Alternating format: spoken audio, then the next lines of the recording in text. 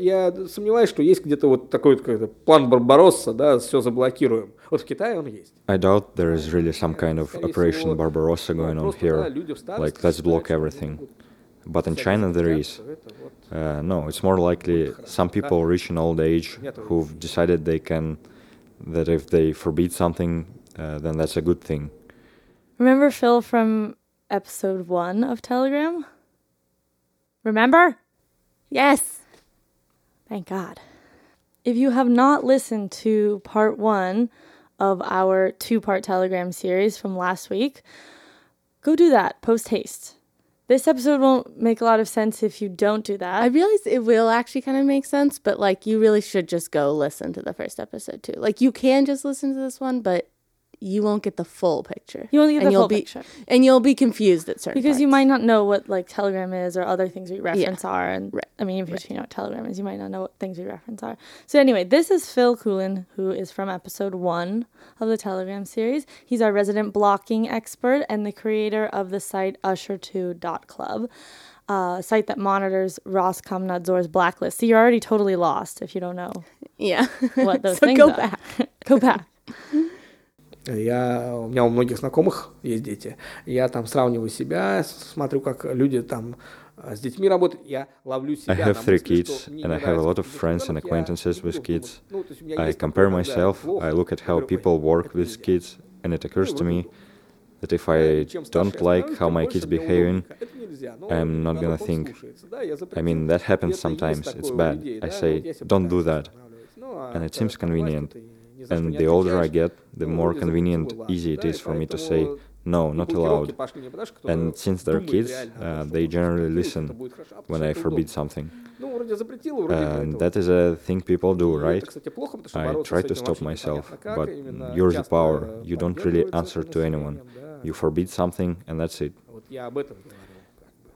And those blogs started not because someone actually thought about the fact that they can block something, and that will be good, but because it's convenient. A thing is sort of blocked, and it sort of doesn't exist. And by the way, that's a bad thing, because it's absolutely unclear how to fight it, and specifically people often support such things. That's what I was saying. And so there is a bit of hopelessness. There's no party line, but everything's kind of most likely going to roll in that direction. As in, I'm not going to say that there is some evil mastermind sitting there who are directly, I don't know, we can name him some name, Zharov or even Vladimir Vladimirovich. No, it's not like that, of course. But there is nothing good in that either. It would be better if there was, because then it would be clearer who we are fighting. This shit feel like I won't ever make it home. Traffic's backed up, I got to get off of this road. Foot on the gas, I swear to God, I'm in my zone. Foot on the gas, I can't stop, I got to pay tolls. Yeah, I'm in my zone. From St. Petersburg And Brooklyn. This is She's in Russia. I'm Lily. And I'm Smith. All right, so what's the plan today? Part 2. Part 2. Part 2 of the Saga de Telega. Right, so again, if you have not listened to part 1 from last week, best to do that now, as it's chock full of information about what has happened in the Telegram v. Russia case so far. Lily, like what, for example? Like an overview of how the internet is regulated in Russia, very useful, and how the block of Telegram happens technically. Right, so hop 2. Yeah, we'll wait here. Well, waiting. Okay, today's episode is about kind of the true motivation for why the Russian government is trying to block Telegram, or the potentially true motivations, how encryption works, and who the hell Pavel Durov is really. And the whole Telegram case is really unfolding before our very eyes. It's a contemporary problem. And there's been a few things happening on the Telegram front this past week in the news. And so now to our correspondent in St. Petersburg, who's going to fill us in. Hello, coming to you live.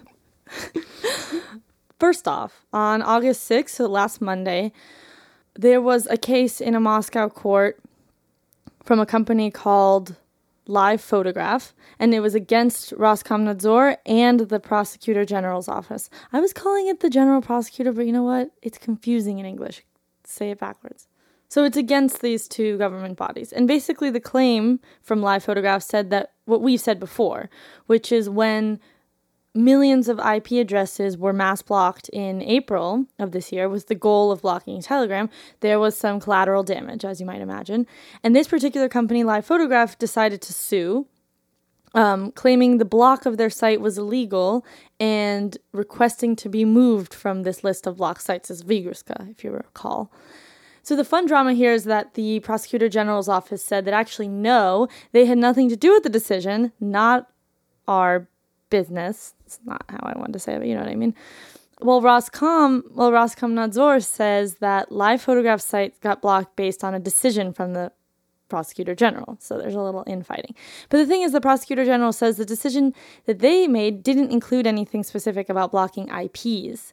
So the site's lawyer, Live Photograph's lawyer, so not the defendants, but the other people. Plaintiff? Yeah, the plaintiffs pointed out that if that's true, if the Prosecutor General did not require the blocking of IPs outside of the document, so this like mass blocking outside of something specified in this decision, then Roskomnadzor overstepped their authority in blocking all those millions of IPs. So this is the accusation. But regardless of this infighting, this squabbling, disagreements, whatever, between these two government agencies, unfortunately, the court ruled in favor of them, Roskomnadzor et al., saying that what they're doing with the mass blocks is actually legal. Sorry, photography, you will remain blocked. Event number 2 of last week, that was only number 1, also on August 6th, there was a new appointment.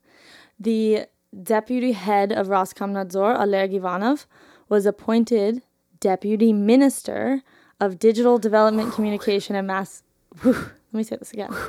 Deputy Minister of Digital Development, Communication, and Mass Communications. Basically, their communications ministry, also known in Russian as Minkomsvyaz. It's like the shortened version. Get it?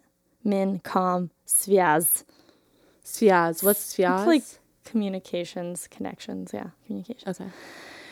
So, both Mikhail from the Internet Protection Society, back from episode 1, and Phil said that this guy, Oleg Ivanov, who was just appointed, was the guy in charge of blocking Telegram, according to them. We actually messaged via GoBetween. We messaged this person who used to work for Minkomsvyaz. Let's call him Sasha.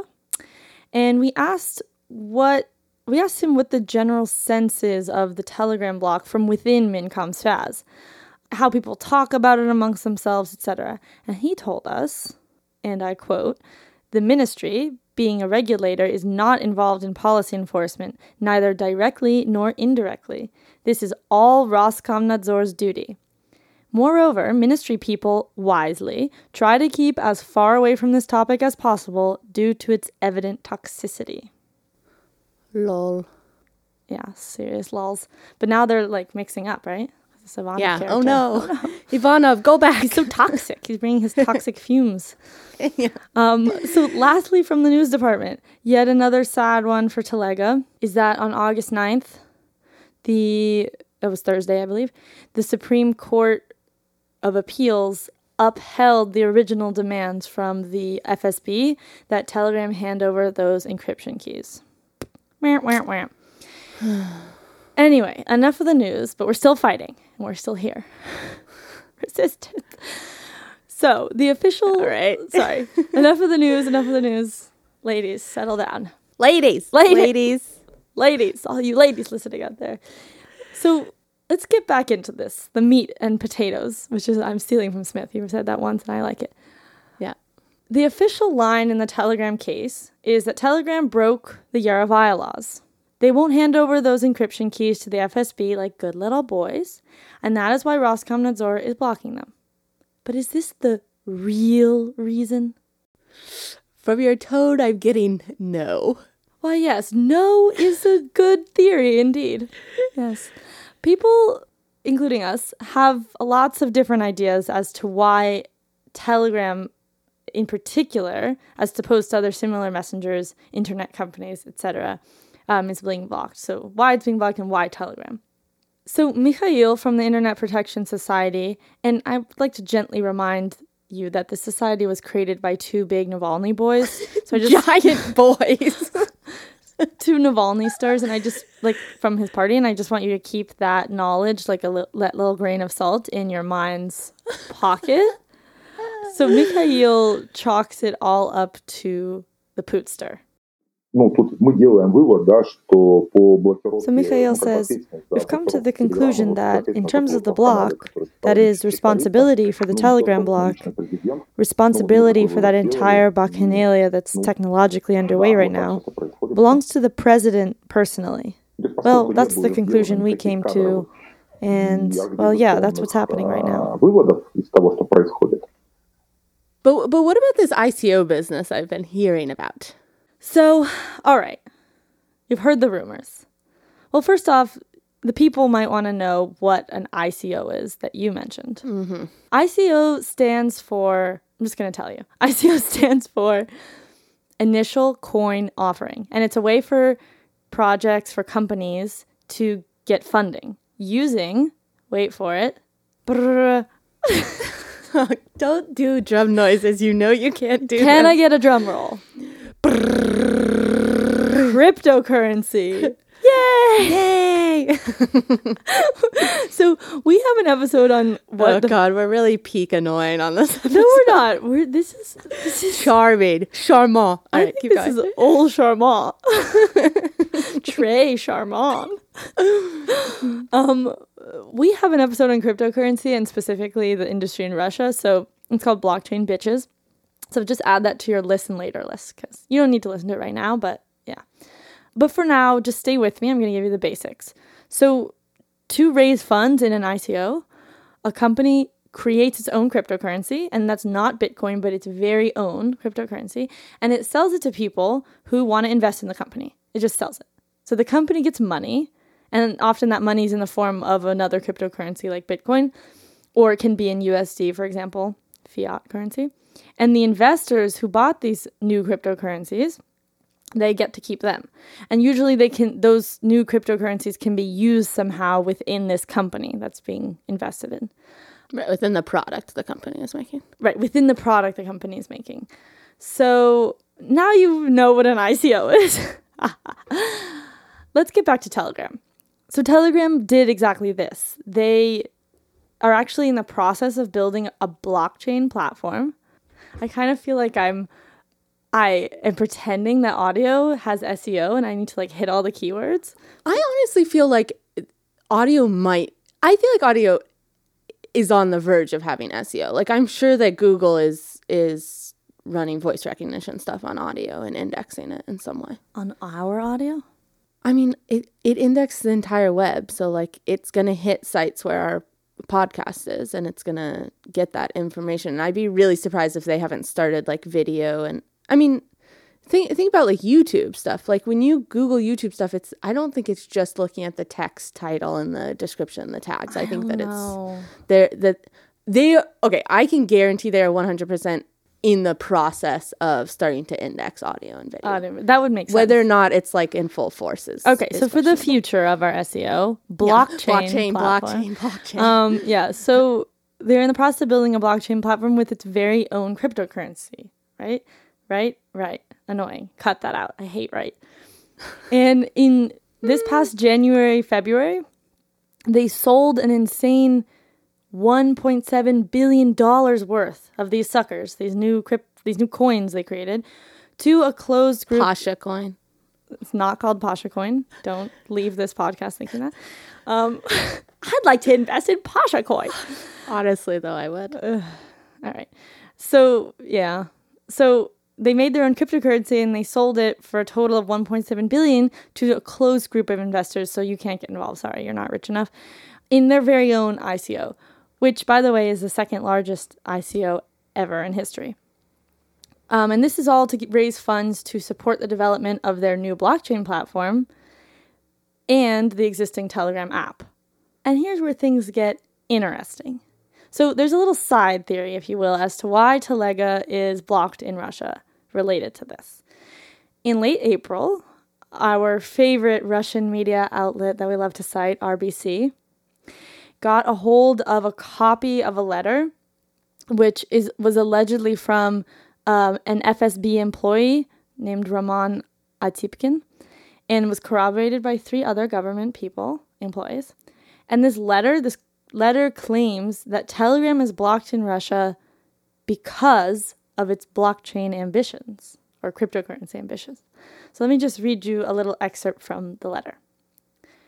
Having launched his own crypto, we will get a completely uncontrolled financial system in Russia. And this is not Bitcoin for the marginalized. It will be simple, reliable, and uncontrolled. He really has a lot of faith in the Telegram company to build something that's like really user-friendly. Yeah, seriously. It will be simple. It will be reliable. Like, people will love it. It's like a total ad. Yeah. This is a threat to the security of the country. All the drugs, the cash, the organ trade will go through Pavel's crypto. And he will say, I have nothing to do with it. You should ban words. That's what terrorists use. Well, when we asked Sasha, our government connection, our Minkomsvaz guy, about this, as in, is the Russian government blocking Telegram because of its wildly successful ICO that might lead to the creation of an independent economy that the government can't control? Sasha wrote us, I don't comment on journalist gossip. Does he think we're journalists, or does he just think the other people that talk about this are journalists? We are interpreting that to think that he thinks that we're journalists. We're not journalists, Sasha. Oh, wait, we don't want to be... Yeah, journalists are lame. We're not journalists. Journalists. Also, by the way, just a wet blanket, this fun theory. Pavel Chikov. Oh, shit. I don't know how to say his name. Chikov. So anyway, Pavel Chikov is the head of Agora, that human rights lawyer network. That Damir Ganatinov works for. Yeah, Damir, who spoke to us. So it's the group representing Telegram in the law in Russia. He straight up denied this alleged reason for blocking the op. He straight up denied this alleged reason for blocking the app in a statement on his Telegram channel, and was like, basically agreed with Minkomsvaz gossips. Yeah, so forgetting about this ICO business, because that's just like, I feel like that's like a pet theory or something, or it's like fun to think about. Yeah, but there was a letter. Fair enough, there's a letter. But who knows what this like Roman guy is, like if his letter means anything. Yeah, maybe somebody made a copy by hand. At any rate, maybe the main motivation for the Telegram block we came across, and kind of the most compelling to me personally, and I think to you, Lily, is the Russia factor. As in, Telegram is a company with Russian origins, and Durov, we know it's not a Russian company. So Telegram, as a Russia-adjacent company, is sort of a touchstone, as Damir puts it. Via email, he said, quote, I believe that Telegram was just a touchstone. From one side, the Russian government still considers it as a Russian platform, despite Durov denying any connections with Russia. Thus, they could expect it to be more loyal to their requests. From the other side, blocking of Telegram wouldn't damage the reputation as much as blocking Facebook or WhatsApp. Perhaps they also wanted to teach a lesson to the global platforms and to demonstrate their readiness for tough measures. Now we see how that looks like. Ha ha ha. He laughs. He did laugh. And he sent us a smiley face. Yeah, also so did Minkomsvaz. Yes. Journalist gossip smiley. Everybody wants to smile at us. That's because we're ladies. So our trusty block expert Phil had similar thoughts. Telegram, так скажем, с ним можно поиграться. Он не самый популярный. Это не самая популярная программа, да, и поэтому с ним он популярен. Well, you can play with Telegram. It's not the most popular. It's not the most popular program. It's popular, but not the most. That's why it's kind of middle ground that can be played with. And in addition to that, it's those very same Russian roots, meaning it was an ideal whipping boy, мальчик для битья.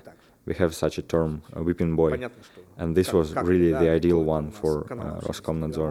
The only thing is, that's my opinion, and Telegram actually thinks the same thing. Somehow, as you might imagine, we do have some communication with Telegram.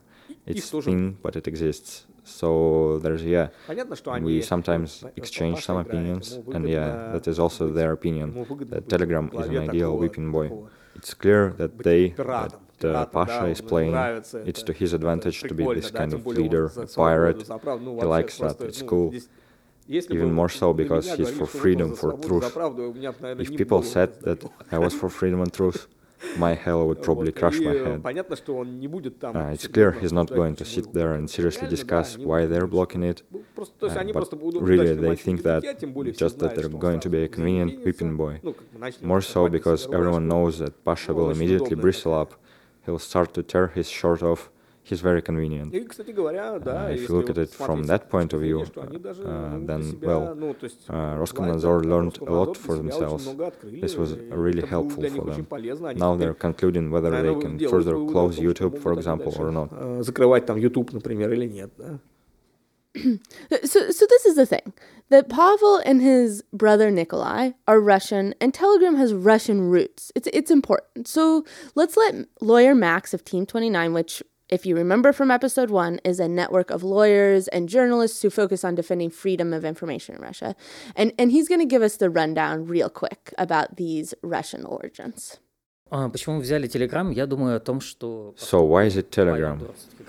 I think that in so much as Pavel Durov is, after all, a citizen of Russia and is the owner of this company, and the messenger is in very high demand. The FSB's demands were, strictly speaking, primarily addressed with that in mind.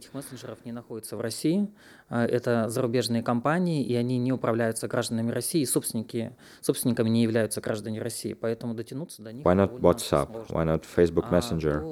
Because the owners of those messengers aren't located in Russia. Those are foreign companies. They're not run by Russian citizens. Their owners are not Russian citizens. So it's fairly complicated to get to them.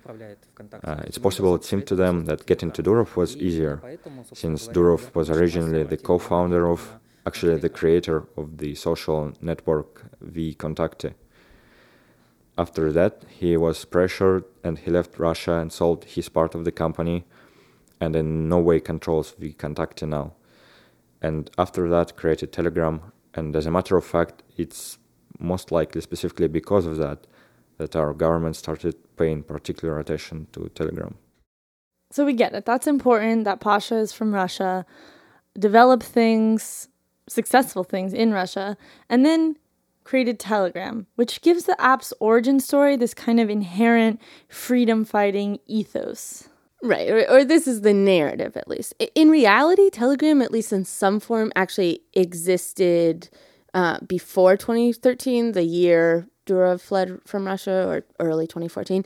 In 2012, this company, Digital Fortress, an LLC, note, not a nonprofit, was incorporated in Buffalo, New York. So not under Durov's name, but under this American guy's name, Axel Neff. And this, amongst other... Yeah, quite a name. It's actually not his real name. I think his real name is like David or something.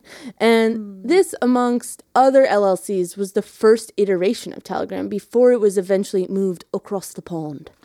Right. So on the one hand, the fact of Pasha being from Russia makes people want to say Telegram is a Russian company. But Pasha is quick to correct them. Technically speaking, it's registered in London. So first it was American and then it was British. Oh. And Pasha lives in Dubai, as you may have known. Happily. He loves it. Happily lives in Dubai. But he understands that if he was gay, it would be different. He said that. Oh, wait, really? Yeah. He was like, he was just trying to like recognize his privilege or something. Of living in Dubai. But like, who the woman? Also, well, I don't know. I don't know. No, you're right. That's in true Dubai, about yeah. Dubai, yeah. But also, like, I feel like that is an assumption that everybody would like be flocking to Dubai, would love to live there if it weren't for like fear of hate crime. What? But it's an assumption. Yeah, he's like, it's my privilege to live in Dubai, but like the type of people that want to live in Dubai are like a very specific subset, you know? But he likes it. Yeah, I know he likes it. he's one of the people in that subset. Yeah. He's like, so luxury. So, and from our sources, it seems that Telegram's employees are pretty decentralized, located all over the world, but with a healthy number based in Russia. Yeah, and side note, like, Telegram did come out of VKontakte, like, the original employees of Telegram. VKontakte.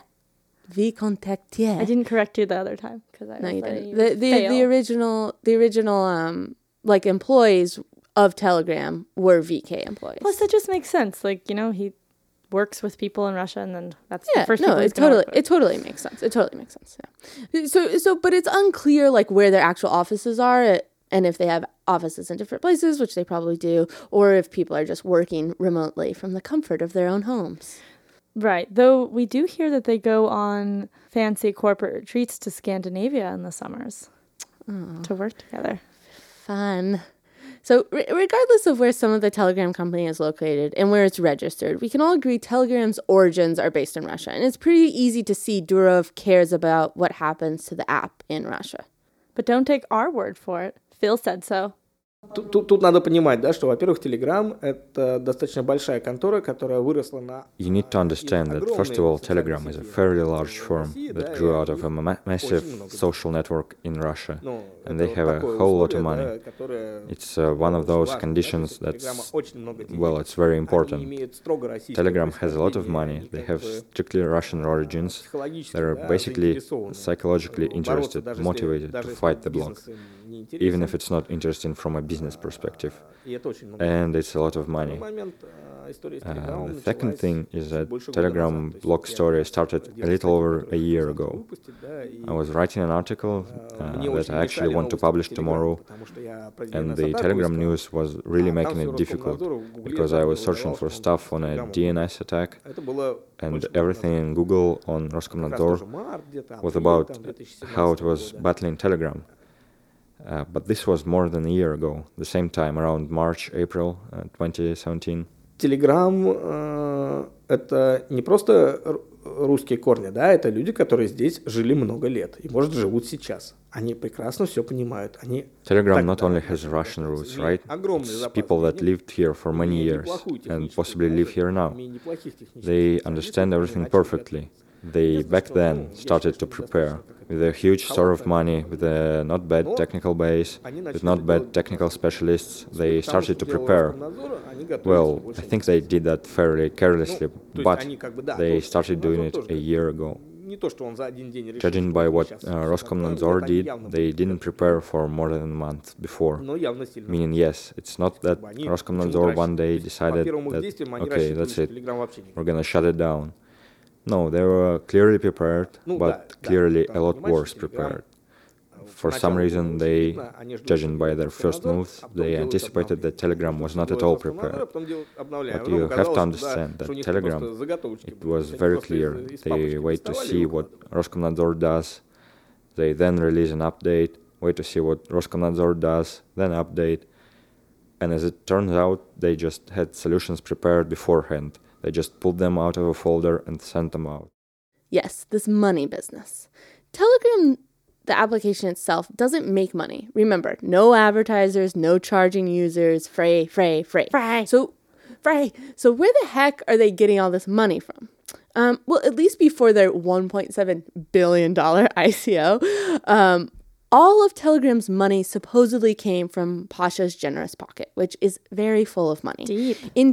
Deep and generous. In January of 2014, Durov publicly confirmed that he had sold his remaining 12% stake in VK to his friend. Is that true? His friend? He said my friend. Okay. Sold his 12% stake in VK to his friend Ivan Tavrin? Yeah, something like that. Mm-hmm. Okay. Who is the head of the telecom operator Megaphone. And familiar sources say that the deal actually went down a few months before in December 2013. And since at the time VK was valued at between 2 and 4 billion, that puts Pasha's cash received at somewhere between 300 and 500 million dollars. USD. Which he reportedly, according to Western media, then placed securely in a Swiss bank. As anyone with a brain would do. Yeah. That's where all my money is. Seriously, all like $100 of it. Yeah. I hire like a Swiss banker. My 1/1000th of a Bitcoin. But who cares about money, right? None of you. Yeah. We're all starving artists. We hate capitalism. He also appears to have acquired a lot of Bitcoin at that time. So this man is not want for cash. Flush. Given Telegram's origins, plus its current corporate structure, from Russia, not in Russia, sort of, the Telegram case is quite complex, geopolitically and thus legally speaking. The situation is very complicated because, on the one hand, there are the demands of Russian law, though here we consider it to be not consistent with human rights law, with the standards that exist. On the other hand, you have this powerful resistance from internet users, and many say that you can't hand over encryption keys, because that would actually be a violation of the right to privacy, to private life. And Telegram itself was created by Pavel Durov, who left Russia and is the owner of this company and created it overseas. And so right now we have this, of course, very interesting situation when the FSB is in fact submitting a request to a Russian citizen to his company, but the citizen doesn't live in Russia, but still is really trying to fight back. And he's called it digital resistance, this battle for digital rights. There it is. Данное дело, как оно будет разрешено, оно, конечно, будет показательным для всех других мессенджеров. So this case, however it turns out, it will of course be indicative, illustrative for all other messengers. Because if the government actually blocks Telegram, then other messengers will maybe adjust their policies. But if their messenger hands over encryption keys, which is technically not even possible, then users will also react to that. They want to use that messenger, they'll look for a more secure one. And so enters Pasha, the saint of digital resistance. Here to hold the torch of privacy and freedom in Russia, but really the world over. So, back in April, a day into the block, Durov posts in his channel and actually coins the term digital resistance. And I am quoting him here. Russia accounts for about 7% of the Telegram user base. And even if we lose that entire market, Telegram's organic growth in the other regions will compensate for this loss within a couple of months. However, it is important for me personally to make sure we do everything we can for our Russian users. To support internet freedoms in Russia and elsewhere, I started giving out Bitcoin grants to individuals and companies who run SOC 5 proxies and VPNs. I'm happy to donate millions of dollars this year to this cause and hope that other people will follow. I call this digital resistance, a decentralized movement standing for digital freedoms and progress globally. He even at one point in this mix draws this little dog with a hood on it, and it's actually the VK logo Doge with a hood, and it gets made into multiple sticker packs in Telegram, plus gets incorporated into tons of memes, etc. And then a week after the block begins, he calls for people to show support for Telegram in the streets. Quote, "For 7 days, Russia has been trying to ban Telegram on its territory, with no luck so far. I'm thrilled we were able to survive under the most aggressive attempt of internet censorship in Russian history, with almost 18 million IP addresses blocked. If you live in Russia and support free internet, fly a paper plane from your window at 7 p.m. local time today. Please collect the airplanes in your neighborhood an hour later. Remember, today is Earth Day." My thanks to all the members of the hashtag Digital Resistance Movement. Keep up your great work setting up SOC S5 proxies and VPNs and spreading them among your Russian friends and relatives. They will be needed as the country descends into an era of full-scale internet censorship. And it works out. Like, people actually do this. They fly the paper airplanes from their window. Lily, you even participated, right? Yes, I did. I, in fact, taped my paper plane to my window for multiple logistical and ethical ethical reasons. Logistical and environmental reasons. Yeah. And then on April 30th, a bunch of organizations, including the Internet Protection Society, of which Mikhail is the executive director, these folks, Roskom Svoboda, the Libertarian Party, and Navalny's party, organize a protest in Moscow. And about 12,000 people show up. It's like a pretty good turnout. And I said this at the time when it happened, and I will say it again, that it's kind of crazy to me that so many people came out essentially in defense of supporting a private company. I mean, I know that's like not quite fair. Yeah, it's pessimistic. Well, it's not necessarily pessimistic. It's like kind of ignoring half the equation, which is that Durov has managed to sort of coin this term and thereby kind of solidify this movement that didn't have maybe a clear-cut name before. But like people come out and they have paper airplanes, which is Telegram's logo.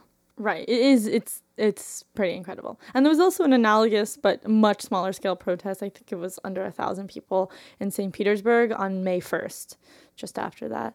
But yeah, I think that this mass reaction, at least in Moscow, really speaks to the fact that Pasha has done quite a good job of aligning his company's message and brand with a broader message that's actually really important to a lot of people. Yeah. I mean, coining digital resistance is obviously a good business move. I don't want to be like too hard on him because... Like too cynical? Well, yeah, I don't want to be too cynical because like he says like, I do trust him to an extent, but I'm also suspicious. Well, it's just one of those things that like I feel like it's important to remember. It's like, yes, this is all very important, but at the end of the day, you have to remember that it's like about a private company, even though they're a nonprofit. I mean, no, they're not registered as a nonprofit. They just don't make any money. I think they're actually registered as an LLP or something like that, whatever that means. I mean, because he literally is just paying for it, and now they have that ICO that they can use. But that can't be right. Well, that is what is said, whether or not that's true. But that is what's said. Okay, so it's just like, but it's not sustainable. No, it's certainly not sustainable, except for the fact that he just did an ICO and got $1.7 billion. Right. So it is sustainable now. But he didn't. But before it was like being funded by himself, which is cray. Yeah, I mean, but if you think about like how many startups are actually just funded by venture capitalists and aren't sustainable at all and lose a lot of money, like he's just doing that, except that he's collapsed the two things and that he's the venture capitalist and the company, which is not like that's not that uncommon, also. Right, and he is right in that he doesn't have outside pressure, at least before the ICO. We can argue whether or not he has pressure now, but at least before the ICO, like, he just was funding it. So right. It was just his own, and obviously making some correct decisions. Yeah. I just want to point out something also that's a little bit obvious maybe, but at least part of the reason why Pasha is so personally invested, which he says, like, it's important to him what happens in Russia, it takes such a strong stance in Russia, is explained or at least enabled by some pretty basic sociolinguistic stuff. So he speaks Russian as opposed to Persian, for example, so he couldn't, like, communicate with the people when Telegram was confronted with being blocked in Iran. Although, honestly, he could have, but... No. He could have, though. Like, you can get people that speak Persian and do the same thing in Iran. He just, like, chose not to. But there's a easy sort of access for him. Like, so right. And he's already a figure in Russia that people trust. He's a person that people know, at least. They might don't trust him. But he can post in Telegram, in his channel, and he can post on his VK page in both Russian and English, just, like, directly, right? So he does that immediately, and he does that in both places, and he reaches a much broader audience than if he was just posting in English. And it also sort of, he's reminding Russian speakers that he is one of them, one of their own. Also, socially speaking, same thing. I mean, you don't need to be a genius to venture that he feels a personal stake in what happens to the country where he was born. It's a country he grew up in, and it's a country that he has a lot of cultural, personal, and social ties to, and to the people there. And, well, another thing is there's the whole fighting the system from inside theory. So it's possible he's taking on the case in Russia through the Russian legal system because he and others in his company are extremely equipped to do so, unlike Facebook or WhatsApp. Mm-hmm. So given all of this, as you might imagine, the leader of the digital resistance is a very convenient image for Pasha and for Telegram, the company. So we spoke to Professor Loket about this. Do you know how legitimate that position is, or if that also is sort of like a farce of some sort, like a show? I mean, I think that, again, I mean, you know, if you just consider the words that Pavel Durov is saying, they look fine and they sound fine, and like, sure, I mean, it's an admirable position. Like, we won't hand over control over our encryption keys or over user data to the government. But again, like, Telegram has not been very open about their encryption protocol. Right. So I think a lot of like security experts have a lot of questions for them that they're not willing to answer. So like, even to discuss the fact, like, can they or can't they actually pass encryption keys? And are they, you know, just saying we won't, or are they saying we can't, or whatever it is? It's like, well, we can't check how, and also like, we can't know how secure the encryption is because they won't show us the code, because they're using their own variation of their encryption technology that they created themselves. So I think, like, on the one hand, a lot of people admire Durov's position, and for a lot of people that also connects quite logically with his sort of history in Russia, you know, where he created and ran the most popular social network and was then sort of kicked out, sold his shares, left the country because, as he claims, you know, he was sort of pushed to do all of this stuff by the Federal Security Service. And so for a lot of people, that kind of rolls quite neatly into this narrative of like this hero and, you know, this opponent of the Russian government. But also, I mean, we should remember, I mean, Telegram is also a business, right? So their decisions are informed as much by, you know, their dislike of the Kremlin or their propensity for protecting internet freedom, but they're also informed by their business decisions and sort of like economic decisions they will make. And so I think we should remember that. And I actually side with the like internet security experts who constantly sort of demand that Telegram, you know, actually prove that their encryption is actually good enough and that it's actually end to end, because they make a lot of claims, but they don't support those claims with a whole lot of disclosure or information, unlike some of the other encrypted or messengers that claim that they're encrypted. So I think the narrative is certainly worthy, but it's also very much like it plays into Telegram's hands. Like it pays to be the victim in this case, right? Because then you get a lot more support. Yeah. So I mean, it's you know, it's certainly a great kind of stance to adopt, but also, you know, let's think about it, you know. So Durov was calling on all the Telegram users to go out and protest, but he was doing so from the safety of wherever the hell he happens to be this week, right? So on a horse in Dubai, or wherever, half naked, you know. So that also helps. You know, every time something happens, let's just post a half naked picture. It's so confusing. It's kind of like, it's like narrative. Let's pull the narrative blanket this way. It's also funny that he seems to be competing with Putin on this case. Yeah, that's true. Yeah, I'm sure people compare that, but I hadn't actually thought of that comparison. Wow, that's hilarious. I think he literally mentioned it once. He's like, Putin has shirtless pics on a horse, so here's a shirtless pic of me on, you know, somewhere else. Okay. What are you implying there? The other president of Russia. Yeah. Are you running for president, Pavel? What's going on? That's what he's going to do after his ICO. He's going to be like, and Pavel Durov for president. That's what the money is going towards.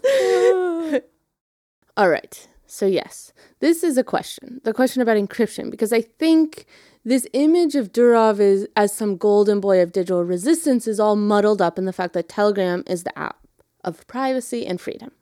You know, that's the way it's marketed. No one can read your messages because your messages are encrypted. And that's the core fact at the center of all this. It's the reason the Russian government officially blocks Telegram. Like, that's their official line, the Yarovaya laws. But there's a little bit of a farce going on here as well. Yes, a light farce. And there's two reasons for this. One, like Lokut said, the encryption algorithm Telegram uses isn't super public, nor is it peer-reviewed. And two, there are two types of chats in Telegram, the end-to-end encrypted chats, or what they call secret chats, and regular chats, which are the default type of chat, which are only partially encrypted. In case you don't kind of intuitively understand what encryption is, real quick, you take a chunk of text, and it can also be a video or audio, but we'll stick with text because I think it's easier to understand.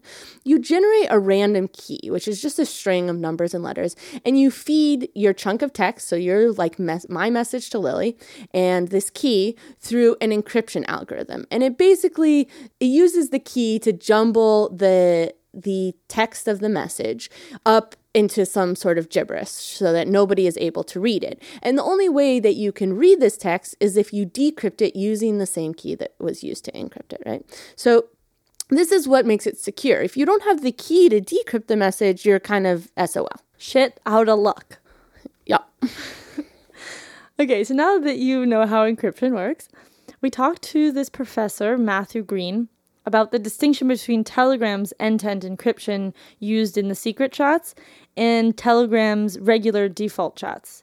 And Matthew teaches cryptography at Johns Hopkins, highly qualified. The other day I referred to him as a cryptologist, which is not the same thing. Cryptographer. Should we say we talked to Professor Matthew Green or this professor? I think this professor is fine. It's more casual. Okay. This random ass professor. Yeah. All right. Okay, so in terms of Telegram's encryption algorithm, they're notoriously cagey about sharing what exactly it is that they're using, and supposedly they've built their own custom encryption protocol. Can you talk about what we do know about their algorithm? So Telegram published a bunch of documents that talk about how their crypto works. It's not incredibly detailed. There's also some open source code, which may or may not be the exact code in their apps. Basically, they started kind of from scratch and they reinvented their own encryption algorithm. We know a couple of things. So normally when you use Telegram and you're not using Telegram secret chat, so just normal Telegram, what you're actually doing is you're only encrypting data between you and Telegram servers. The data that you're sending is actually in clear text, meaning that Telegram can read it and maybe record it on their servers. And then it gets encrypted from Telegram back out to the person you're talking to. And if you're using a group chat or a channel, that means, potentially lots of people. So that is not end-to-end encryption. And Telegram kind of admits that much, and that's normal. Telegram also has this secret chats feature. Maybe they don't call it secret chats, but they have this private chat feature where you actually do use end-to-end encryption, where Telegram servers are not supposed to be able to read the data. And when you're using that feature, Telegram uses a combination of public key crypto and some symmetric key crypto, and they use kind of a custom encryption protocol they built from scratch to encrypt the data that you're sending to the person that you're talking to. Okay, I have two follow-up questions from that. The first is what is the point of encrypting only one side of the conversation? So, the idea, the normal Telegram protocol is that it's really easy. It solves a lot of their problems. You're not encrypting one side of the conversation exactly. You're encrypting, think of it as like if I'm driving to the supermarket, I'm in an armored car. But once I get to the supermarket, I get out of the armored car. And that makes Telegram's life, if Telegram servers are the supermarket, it's really easy for them to move data around when it's not encrypted. And then, you leave the supermarket, you get back in that armored car, which is like it's encrypted. You go to, your other destination. It's a really lousy analogy. No, I like it. It's actually helpful. Okay, wait. So essentially in that case, it's like three different parties have the encryption keys. Like you have it, Telegram has it, and then whoever is the receiver has it as well. Exactly. And that's definitely not end-to-end encryption because it means that Telegram is in the loop. They can see everything you're saying. They might not care, but they can definitely see what you're saying on their servers. Okay, hold on. So the reason that's done is, because Smith, you asked what's the point, is so that there's no that man in the middle thing. So no one can intercept the message as it's going in the armored car, right? Right. So if you're talking over a Wi-Fi network in a coffee shop, you don't want someone in the coffee shop to be able to intercept your messages. So the encryption between you and Telegram servers protects you against that kind of person. but it doesn't protect you against Telegram. So I feel like it's slightly dishonest to kind of market and describe yourself as an encrypted messenger and like really push this image of yourself when your default chats aren't end-to-end encrypted. And maybe it's not giving enough like credit to the user. Like I believe that they aren't aware enough to recognize this, but generally the app seems to be designed more, or I wouldn't even say seems. It's designed more around the regular chats, so the ones that aren't fully end-to-end encrypted.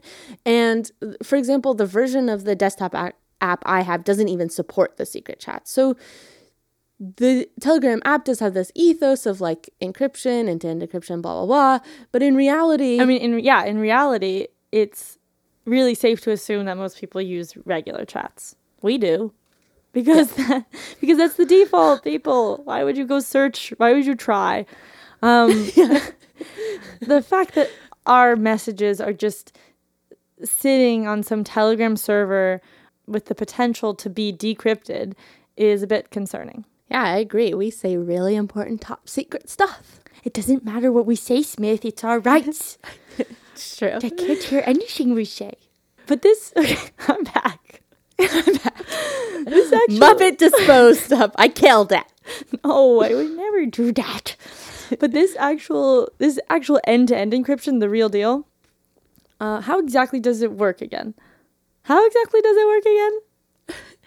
it work? How does it work, Mr. Green?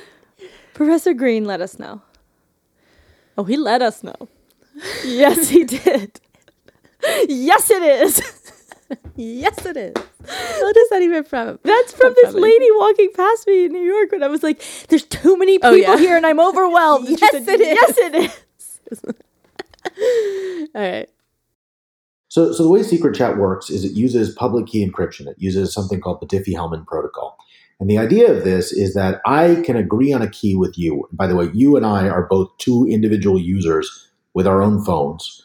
I can agree on a key with you without somebody in the middle being able to intercept that communication and see what that key is. So Telegram's in the middle, and you and I are two users with our own phones. I can use this Diffie-Hellman protocol to establish a shared key between you and I that only we know.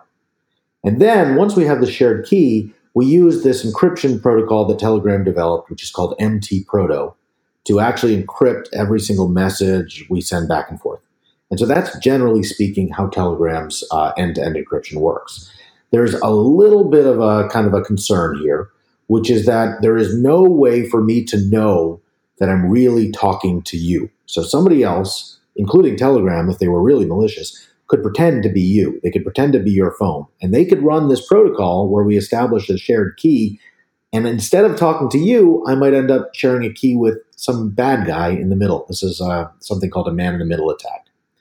Telegram's defense against this is what we're supposed to do after we establish the secret chat is we're supposed to compare a thing called a key fingerprint, which is a number and a picture that shows up on your phone. We're supposed to get together and compare these things to make sure that we both got the same key fingerprint. And if they match, that should guarantee that nobody got in the middle of our communications and tried to fool us and establish a key with the wrong person. So in Telegram's case, it's like a little string of emojis. Where are those emojis decided, and how exactly does that confirm that I'm talking to the right person? So the basic idea is that when you and I run this Diffie-Hellman protocol to establish a key, we get a key, and then we get basically what you could think of as kind of a function of that key. So it doesn't reveal the key, but it's a number that is kind of like a fingerprint of that key. And that's where those emojis come from, those weird symbols. I see. Okay. So the idea here is if a bad guy gets in the middle of the connection, they can definitely run the protocol with me, and I'll think I'm doing it with you. But the trick, the trick is I will get a different key fingerprint. I'll get a different key and a different fingerprint with them than I would if I was talking directly to you. The typical way man in the middle works, the really clever one, is the person in the middle runs the protocol with me, pretending to be you. And then they run the protocol with you, pretending to be me. Normally, neither of us can tell this is happening. We just know we're talking to someone out on a wire. We don't know who it is. But the trick is when you try to run that man in the middle attack, we'll end up with two different key fingerprints because they'll end up establishing a different key with you than they established with me, and our key fingerprints won't match. Okay, so to confirm that I understand how this works, essentially when you run the, what is it called? Diffie-Hellman? Diffie-Hellman. When you run the Diffie-Hellman protocol, it essentially takes like some hash combined with like your personal metadata, like who you're talking to, whatever, and like runs this algorithm and spits out the encryption key along with this fingerprint. And so you're both it's like deterministic. You're both putting the same parameters into the algorithm, right? There's some random stuff that goes into it too to make sure the key is different every time we run it.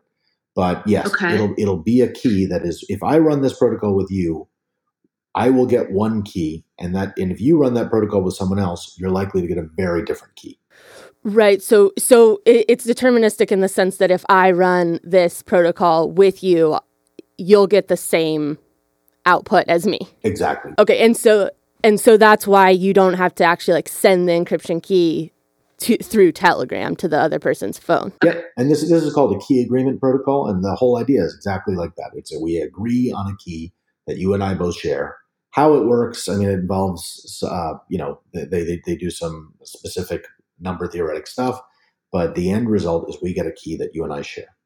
This MT protocol, the encryption algorithm that Telegram invented, has an unorthodox beginning, especially in comparison to the other two popular encrypted messengers, WhatsApp and Signal.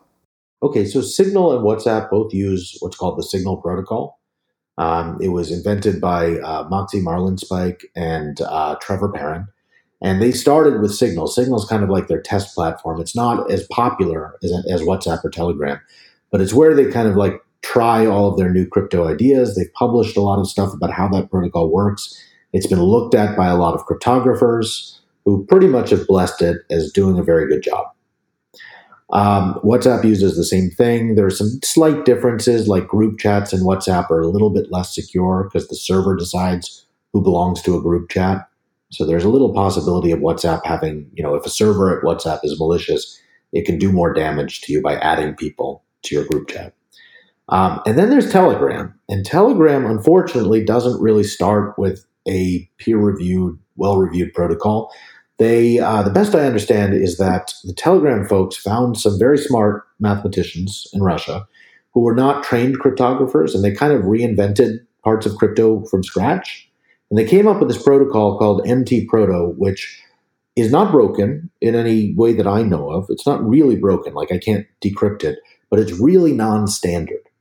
And one of the results of that non-standard, it just makes me a little bit nervous, right? So as it's described, it's probably okay. But even small flaws in the way somebody wrote the code in Telegram could potentially make it weaker. So it generally makes me a little bit less confident in Telegram as being a strong, secure app compared to Signal and WhatsApp, which use something that I really know and trust. So generally speaking, again, I don't want to go out and say there's a problem in Telegram. I just think that their crypto, it's sort of like, imagine that I built a car and that parts of the car were made from like homemade metal that I just invented yesterday. I would be a lot more nervous about getting in a car crash in that car than in one that's built out of, steel or aluminum that I know are pretty standard things to use in a car. That's all I'm saying about it. So the final point we want to make here about encryption is that in Telegram's case, the user's privacy within the app is really, in many cases, dependent on Pasha's ongoing benevolence. Because as it stands, Telegram really technically, if we believe them, cannot give the FSB the encryption keys of the 6 different accounts being requested because they don't have them. They're stored on the user's phones, assuming these folks use secret chats, which is also an assumption. I mean, I would hope that if you're planning a terrorist attack, you're using secret chats. That's just a little tip from Sir. I hope you use secret and disappearing. You can use the disappearing kinds. Jesus. Yeah, we want the terrorists to be able to plan successfully. Oh my God, we need to cut. This is not good for our image. Well, because what? Right. So because if they were using regular chats, then technically speaking, Telegram could give the government access to these messages because Telegram, along with the 2 people messaging, have the encryption key as well. Like they could get in, they could go, the message is saved on the server, and they could encrypted, but they could decrypt it because it's not end-to-end. Duh. Why is that? because it's easier to move and do stuff with messages. I mean, Green explained it, but it's easier to do stuff with messages when they're not encrypted. And also, no, they are encrypted. No, but it's called like at rest. So like they'll be encrypted on the server, but then when Telegram goes to do something with them, like move it to your computer. Move it to your computer or like, anything like that. It will basically decrypt it to move it around. Does he talk about the user experience thing in in the parts he did? He might, but it really isn't important. Well, it is important because it's like you wonder why. Basically, it's so that it's easier and more convenient for you to use Telegram. You open your phone, and then you open your computer later, and the same messages are there, and you don't have to like do like with WhatsApp, where you have to like annoyingly like have your phone be alive and well and connected to the internet. So it's But also like, I don't know. Fair enough on WhatsApp's part. Like they want to be truly end-to-end encrypted, and that's how you have to do it. Right. So they compromise a little bit on convenience, user experience. Yeah. Yikes.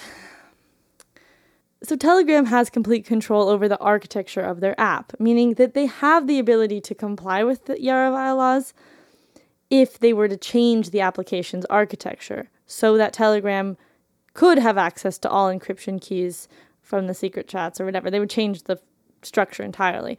Right. It would essentially mean that secret chats would no longer exist. Yeah. And then they would have the ability to hand over the keys to the government, etc. And that would really be it for any real privacy on Telegram. If they were to do that, which they are not going to do that by any, no plans point to that. Well, yeah. Well, yeah, for now. But by real privacy, I mean your messages are between you and your interlocutor, not accessible to or controlled by any third party, including Telegram. Right. Remember the armored car? Your message may be encrypted to and from the server, but the people with access to the server can also decrypt those messages. In this scenario, as it stands right now, the only thing standing between the user's personal messages and the government, in regular chats at least, is Pasha. Right, because there's no laws regulating that. Which like however gallant and righteous a man Pasha is, this whole scenario is a bit frightening and fragile to have one person be the lock and key for like what is that? Like an entire, I mean, what? You know, literally speaking like an entire application's privacy, but really like the privacy of the communications. Of we also don't know, we don't know the governance of Telegram, so maybe we should say the Telegram company, but like still. Sure. You know, right. Maybe like, he doesn't. You would hope that if Durov tried to like hand over the keys to government or something, there would be people within the company that would rebel. Right. I don't think it's like an all like total authority situation, but we don't know.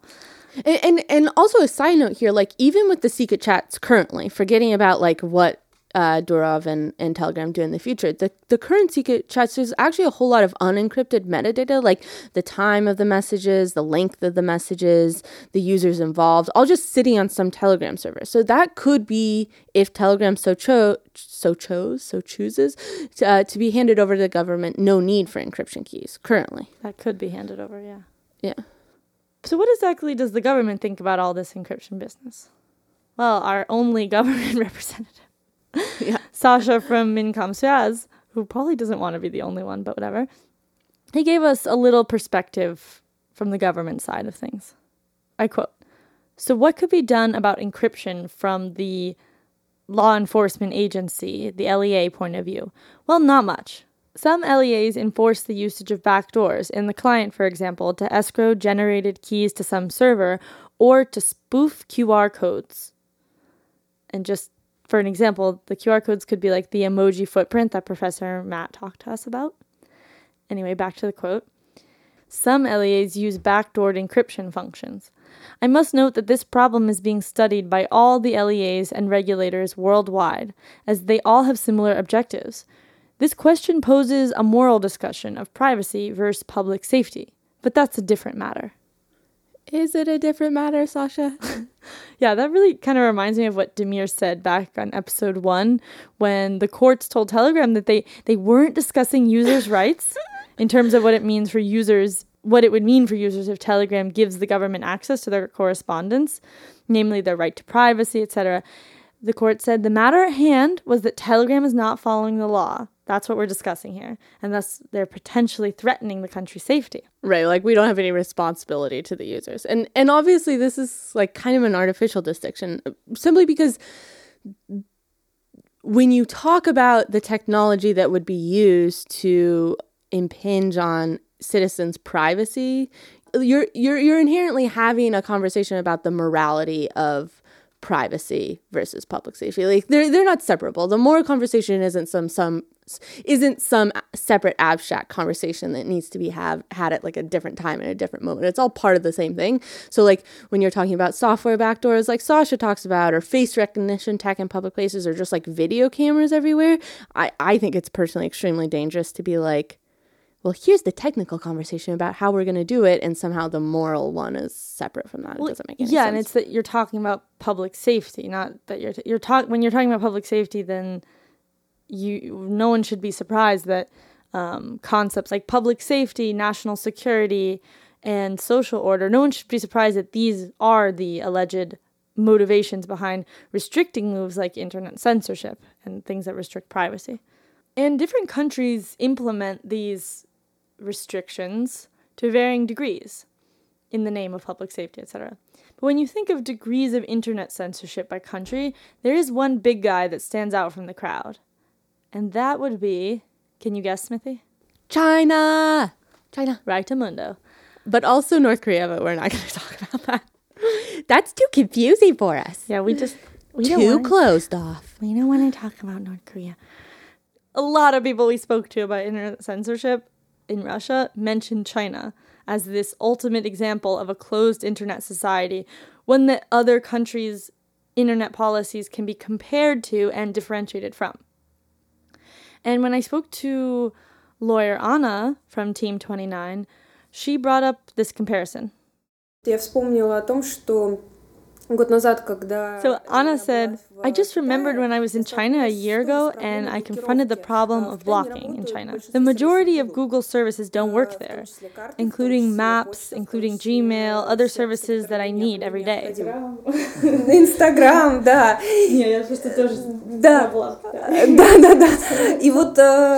And then I started interrupting her because I had been to China once for like 2 days. And I was like, and like Instagram?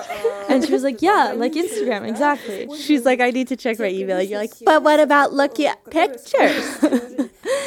She's like, I need a map, like Instagram. Yeah, and then she continues, and spending not even a long time there, I definitely felt a kind of restrictiveness, specifically being restricted from using certain services that really will support a part of my life.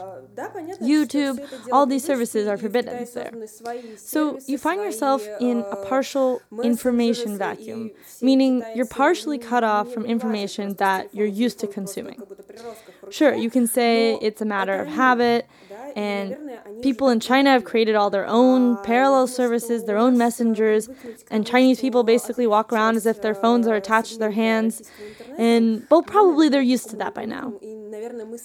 I think the idea of getting used to the fact that a part of the Russian internet is cut off, well, we probably won't get used to that, and we probably won't ever agree to that. We always, it's really similar to samizdat. When a lot of literature was self-printed, it was printed independently and distributed independently, we, Russian citizens, have always found methods of gaining access to information that the government wants to prohibit. And it will be the same with Telegram. With all other messengers and information, it will be the same. And no, Russia is not China. But according to Phil, our blocking expert, the goal of the Telegram block for some may actually be to bring Russia a bit closer to China. С какой целью политической? Есть предположение, да, я даже обсуждал с коллегами, но одна из целей это то, что I have a theory, a proposal. I even discussed it with my colleagues that one of the goals is to, well, we're getting a little philosophical here, But one way or another, we're heading towards China. Well, not towards China exactly, but to how our officials or businessmen, people in power, some kind of people who rotate near a source of power. I'm not going to say it's specifically officials or lawmakers, just people who rotate around the source of power, how they see the Chinese path, though they see it really falsely.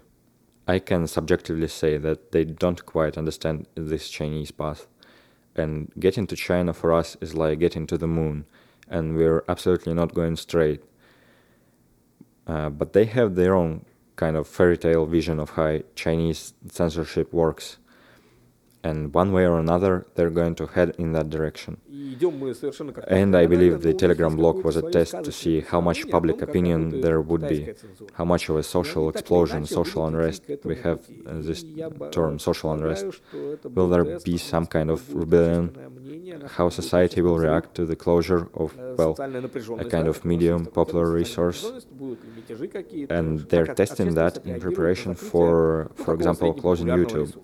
Because YouTube is the news, it's the distribution, dissemination of facts that you cannot hide. It's really hard to deal with. I'm afraid in Russia it will be like in China. There will be the closing of the main social networks, the closing of YouTube. Well, maybe it won't happen, but that was a test. Будет закрытие основных социальных сетей, будет закрытие YouTube. Ну, может не будет, да, но это был тест. Staying in my lane, fast car, race car games, this car in my name, dropped off of the rain.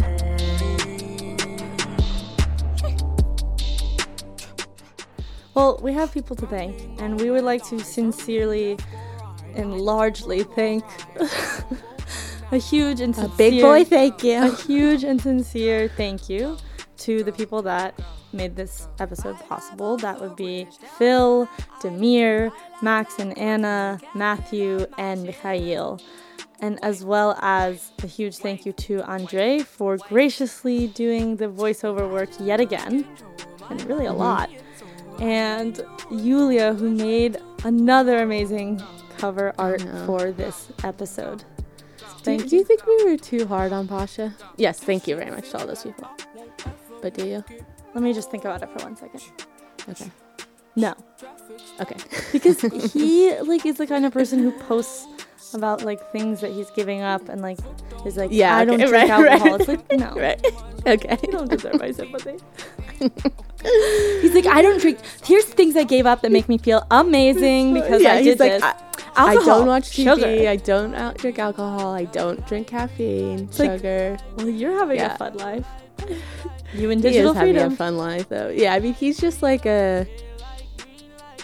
I don't know. No, I don't think we're being... How are we being harsh? We're just being realistic, giving the people... Yeah, knowledge. No, I know. But sometimes I feel bad because, he's doing mostly a good thing, and then we're like, he's a little bit lame, you know? Well... No, I definitely don't feel bad about that. The question of, sort of questioning the whole ethos is, It's valid. Yeah, it is valid. It's valid. Okay, we're good. We're all good. We're all fine here. Yeah, we're all fine. All right. Be sure to follow us at She's in Russia on Twitter and Telegram. Sign up for our monthly image-based newsletter at she'sinrussia.com. If you have any questions, give us a call at +1 347 292 7126, or you can do the same at Skype at She's in Russia. And last but not least, and we should really start saying this earlier, peppering it throughout our conversations. You keep forgetting. Well, I don't keep forgetting, but I'm saying we should say it up front. Sean says it up front. Yeah. Support us. If you want to support the podcast, please support us at patreon.com/she'sinrussia.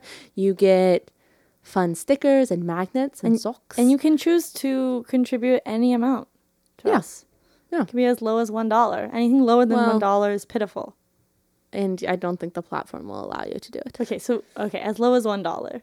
Yeah. That's nice. But if you support us, we really, really would appreciate it. And to those who already support us, again, a massive thank you for making lots of things already possible. Yep. And we will see you next week with a soothing episode. Okay, goodbye. Like a snail.